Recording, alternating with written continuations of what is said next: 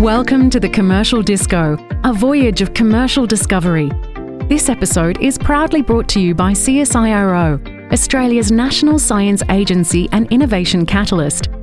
Explore the commercialisation of great ideas across deep tech and science. Immerse yourself in conversations with the ambitious minds shaping Australia's unique innovation landscape. Discover their insights into what's needed to bring these remarkable ideas to life.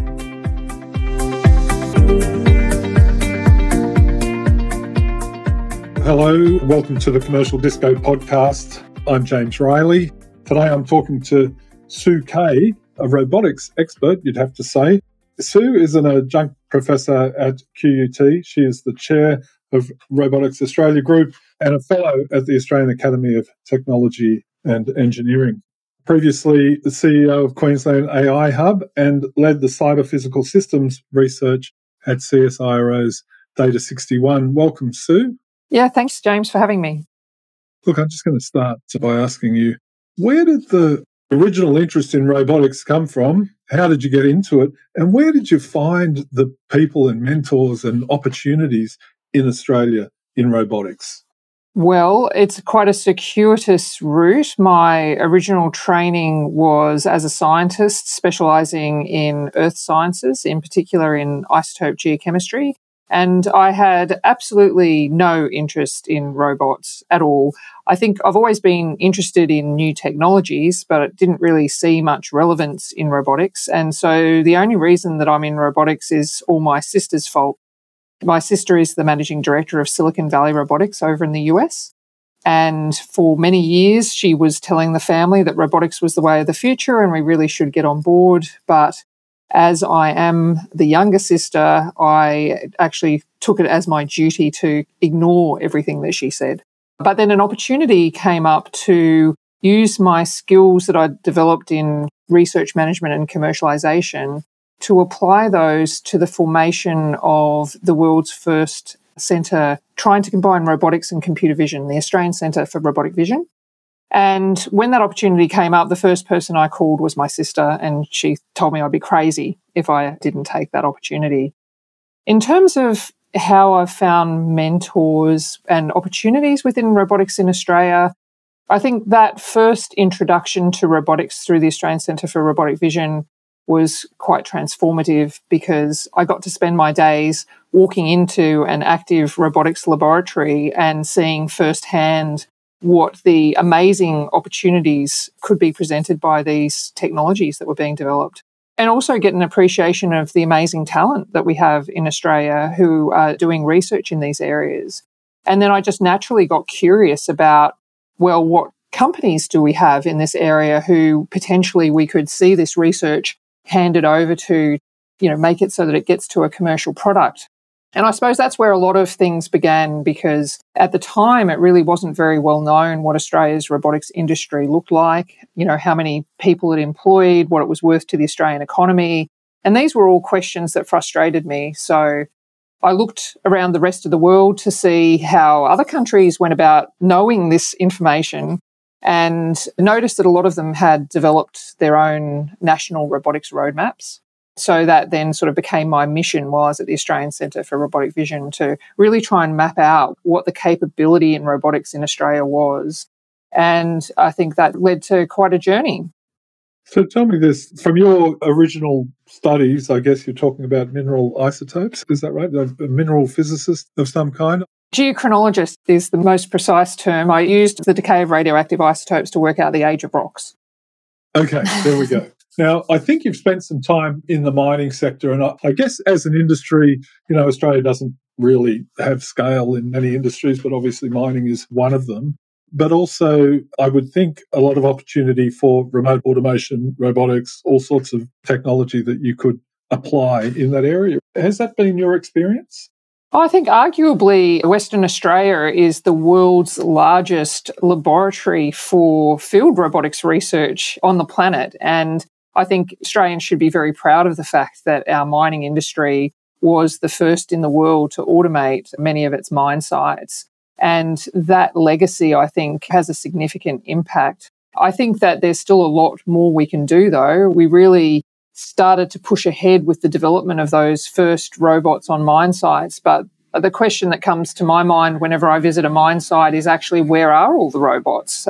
Because we developed these amazing machines that carry 400 tons of rock on the surface, but then it's almost like we stalled a bit. It's hard to make sure you can integrate all those processes across what is quite a complex system. So there's a huge amount of opportunity yet to come in the mining industry and all industries, really.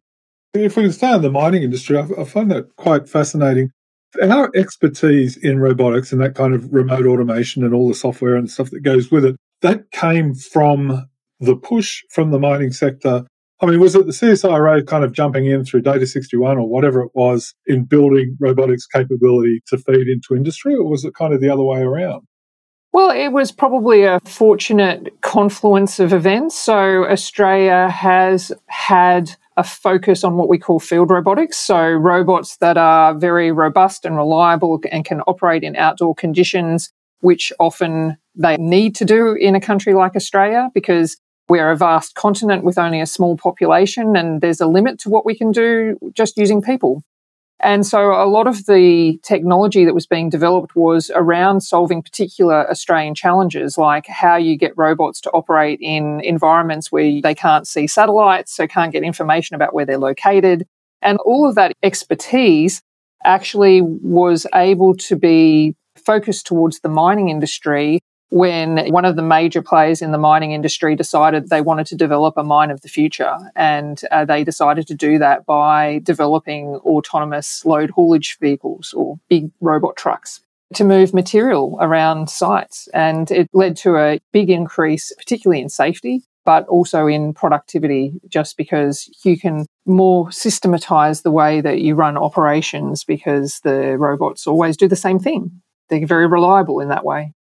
So in terms of the commercialisation, and I want to get to this national strategy and the Robotics Australia group and dig into that, but just before we do, in terms of the commercial opportunity or commercialisation of some of those original mine site robotics, is it the case that those applications kind of get sucked into the larger companies and haven't been spun out as, I don't know, exportable, startup-y type commercial operations? How's that panned out?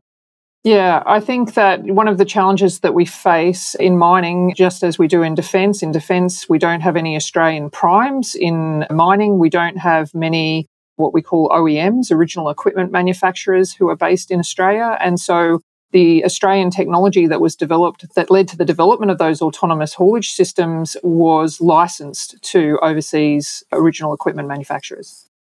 All right, so there's some work to be done then, I guess, to extract the full value from that kind of IP. So let's move to the National Robotics Strategy. There's been consultations going on. Just describe to us what that strategy might look like. What's it trying to achieve? Well, I can't really speak on behalf of the department, but I can tell you what I'm hoping it's going to achieve, and that is that it really sets a vision for where we want to be as a nation in terms of robotics, because I think until we actually articulate what it is that we want to be, then we're never going to get there. And I think it's true if we look at how other countries have progressed in this area, that they've been pretty specific about what they want to achieve. So China, South Korea, the US, all have pretty clear maps of where they want to go and how they're going to get there. And we've just been missing that in Australia. And so unfortunately, while we are capable of developing fantastic talent and technologies, as my sister can attest, a lot of that goes straight overseas. So she sees a lot of Australian robotics companies who don't seek funding here in Australia, and they head straight over to countries like the US. Okay, so the Robotics Australia group is effectively an industry representative body for the robotics sector. So I'm assuming you've done some work around what the opportunity is that can feed into that strategy. So tell us, what does the Robotics Australia group look like, and what's the opportunity you're trying to address, and what do you want Australia to position itself to do? Yeah. Well, we developed as the peak body for the robotics industry in Australia, and we were formed in response to the findings that came out of the first robotics roadmap for Australia, that while Australia had the bones of a good robotics industry, that in general, people's perceptions of our robotics industry was that it was immature, that it was fragmented, and that it was invisible. And so Robotics Australia Group formed directly to try and overcome those challenges. So what we would like to see is that Australia can be a global leader in the supply of robotics products and services by as early as 2030, because we think we have a lot of good opportunities. Robotics overlaps very strongly in the AI space. And so we think there is probably quite a market for developing hardware that uses AI that people know they can trust from a country like Australia, where we're building things that are consistent with our values. But to do that, we need for a few things to happen. The number one issue facing robotics companies in Australia is access to capital. So to see our robotics industry grow, we really need to substantially increase that and help to overcome those funding gaps, help support these companies to export, because in many cases, the Australian market is really not large enough to support the growth of many of these companies. And really, we need to get some better collaboration happening between government, large companies, to invest in these companies so that, unlike what has been happening in defence and mining, those sectors can actually look to some smaller companies to supply their needs, or a consortium of smaller companies, rather than having to rely on those larger overseas companies. But the other thing that we really need is access to good talent. So making sure that there are opportunities for the mechatronics engineers and others that we're graduating who could contribute to the robotics industry here. We need to find reasons that that talent can stay here in Australia. And finally, we need to find some ways that we can pull the industry together so that companies within the industry are aware of the work that each is doing. I mean, we have a lot of companies that we say are developing robotics-related technologies. So people who are developing computer vision algorithms, people who are developing sensors. All of these are very important in the supply chain of producing a robot. They're equally important companies that we need to be able to have grow here in Australia so that we can build that sovereign capability and have a sustainable robotics industry here. Okay, well, tell me, as a very basic level, with all these ancillary sort of research areas around computer vision and sensors and those kinds of things, I wonder, how do you define a robot? It seems to me it has kind of horizontal applications across every area, from undersea drones to literal agricultural field robots. Is there a definition that you guys work from? Well, I mean, I like to just say that they're intelligent machines. They're capable of taking actions that make sense to us as humans. And of course, they exist in the physical world. So that might be in the air, in the sea, on land. It is a pretty broad area. I'd have to say that of all the submissions that were made into the National Robotics Strategy, the definition of robotics was probably one of the most contentious issues. So you're never going to get anyone give you the same answer twice. But I mean, I think most people can imagine what a robot looks like. I think what comes as a surprise to most people is that robots don't necessarily always look like robots, just as cars can now be robots. They don't necessarily fit any particular pattern, but they are physical objects that take action in the world and are making decisions separate from people.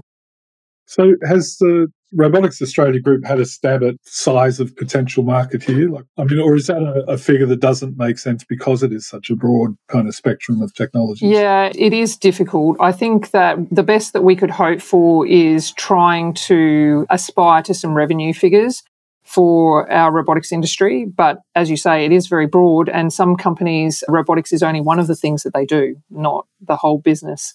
So trying to unpick exactly how much you could attribute to robotics based on, for example, the number of robots that are sold is actually quite difficult, because that doesn't take into account licensing fees for things like computer vision algorithms, the sensors that are being put onto the robots. It's not simple, but having said that, I think that we can do a lot better in terms of the data collection, and that's one of the things that we're aiming to do, so that we can feed into those statistics, and potentially that the Australian Bureau of Statistics can, as I believe they're going to try and do for technology, actually separate out more information about the companies that are in that space, because at the moment they're divided across all different industry classifications.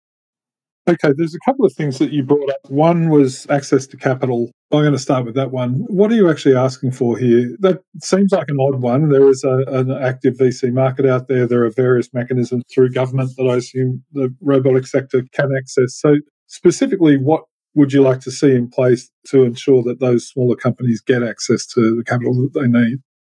I think it has to be a range of strategies because venture capital is not suitable for all companies and for their ambitions. A lot of companies are not looking for an exit. They would just like to be able to scale and grow and be successful Australian companies without looking for some big unicorn exit in the future. Having said that, our venture capital is nowhere near where it needs to be in terms of the investment needed. Robotics does have the downfall of being hardware, and so it is not as cheap and easy. It is more capital intensive than software businesses, and it requires a more sophisticated investors. So, often the term deep tech is used to describe the area where robotics sits, and we have very few robotics focused funds. So I think the access for Australian companies to venture capital and any company in Australia to venture capital is not where you would see in other countries, and we need to fix that. But also potentially access to loans, to some sort of government incentives. What we see in other countries are schemes where, for example, companies who are adopting robots are given incentives to buy robots that are made in that country. That would be a simple one. Then that is helping to stimulate market demand, but also helping to supply capital to Australian robotics companies. So, I think we should throw whatever policy we can at this because the capital question can be answered a number of different ways for our Australian robotics companies. And I think a range of solutions is probably the best answer. All right. I want to ask you now about talent and access to talent. You mentioned that we produce some great engineers in lots of different areas and then they end up going overseas. This is a broad problem, or has been a broad problem over the years. So how do we get around that? And I wanted to ask you, sorry, this is a little bit of a tangent, but that DARPA Subterranean Challenge, I think there was a Data 61 team that came second in that. It was a global challenge. Do we still have any of those engineers, or have they all been picked up by overseas interests? We do have some. Some have gone to local companies and some have gone overseas. I think the importance is to have balance. I think before COVID, Australia was actually fairly lucky at being able to maintain a bit of a balance, at least in the AI space, of we would lose people, but we would also gain about the same number of people. And I'm not sure what the figures look like now, but if we are to grow, then obviously we need to position ourselves as an attractive environment for that talent, whether that be attractive for Australians to stay here and build businesses in Australia, or whether that be by skilled migration or by attracting some of the people that we've lost to come back. All of those things need to be considered in terms of how we can build that talent pool. All right, Professor Sue Keay, Chair of the Robotics Australia Group. I have a couple of final questions. You touched very briefly on defence. Defence would be an active user of robotics in all sorts of areas. One of the great challenges seems to be to get, the innovative Australian tech companies, regardless of the emerging tech that they're involved in, and to get them as suppliers into defence supply chains. It's a thorny issue. What are your thoughts on that? Yeah, you're quite right. It is thorny, but I think full credit to our Department of Defence and to our military for trying to sort it out. So there have already been a number of programs put in place since the Army developed its robotics and autonomous systems strategy, directly aimed to help to support Australian companies to supply into defence. I think there's still probably a long way to go in terms of reducing the amount of time it takes to get government contracts and trying to smooth some procurement processes so that they're easier for small businesses. You could say exactly the same for mining. I think mining would also benefit from being able to access a lot of the talent and technologies that exist in these small to medium-sized businesses, and it's a way of finding mechanisms that work to make that happen. But I think that defence is actually a shining light in some respects of what can be done when you put your mind to it, and already we've seen that through some of the challenges that Defence have put out, some local companies have been working together, actually expanding what they can do by virtue of being forced to collaborate to respond to some of these challenges. And we just need to see more of that. But I think the reason that Defence is in that position is because they recognise that we need to have sovereign capability in these technologies. And I think that probably is something that I didn't emphasise right at the beginning. In some ways, this shouldn't really be a matter of, well, do we choose to have a robotics industry or, maybe we don't really need one. It's like, well, actually, for a number of reasons, we need to be able to build this material here in Australia and build these machines. And we definitely need people who have expertise and understand how these machines work, because other countries do. And, we are in competition with all of them. We just really can't afford to sit back and hope that we can buy it off the shelf from other people. Yeah, it seems that we do have a habit of doing that. Let me ask you about the National Reconstruction Fund. Obviously, there's not a lot of detail out there about how that's going to operate, but does that give you some hope that there is funding coming downstream, the combination of that industry growth program and the National Reconstruction Fund? Yeah, definitely. Obviously, we would love it if there was just some money that was made available that's clearly earmarked for trying to help create a sustainable robotics industry. But the National Reconstruction Fund potentially will provide some pathways into overcoming the gaps that I mentioned around access to capital and, encouraging talent to be here in Australia. So, yeah, as you said, we don't know the details of that yet, and it's going to require co-investment, but hopefully we can make that happen. All right, just one final question. You talked about the need really to make robotics generally more visible in the community and in industry. So how do we do that? And do we need to kind of have a robotics centre? Does Sydney need to be the robotics centre, or Brisbane need to be the robotics centre, or what are we talking about? Yeah, I would really hesitate to try and single out a particular area, because then it creates unnecessary competition rather than collaboration, in my view. I think that we just need to make sure that we have robotics research located in clusters close to where robotics companies are, so that we can have that great synergy between research and industry.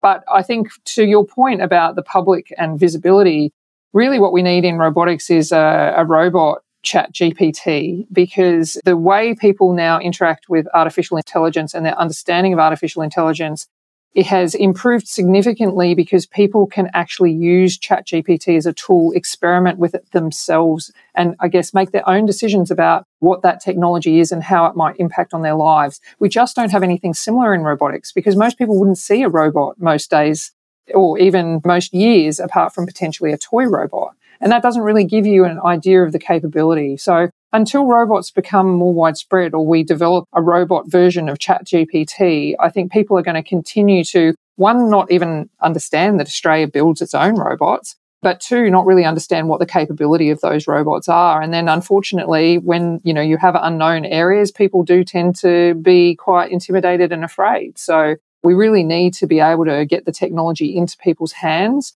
and into their everyday and their work lives to get that level of understanding, and for people to really also see what I did when I started working in a robotics lab, of like some of the amazing stuff that robots can do. Also some of the really stupid and incompetent stuff that robots do as well, which can be very reassuring, because, robots are not humans, and, they're never going to be a replacement for humans. Professor Sue Keay, Chair of Robotics Australia Group, thanks so much for joining us on the Commercial Disco. That was a fantastic conversation, and we'll be watching the robotics sector closely in the coming years. Thanks, James. Thanks for joining us on this episode of the Commercial Disco podcast, proudly brought to you by CSIRO. Don't forget to like, subscribe, and leave a review wherever you heard us. For the latest on tech, innovation, and public policy, visit innovationoz.com. And stay connected with us on social media to ask questions or suggest future guests. Until next time, this is the Commercial Disco, wishing you an inspired week ahead.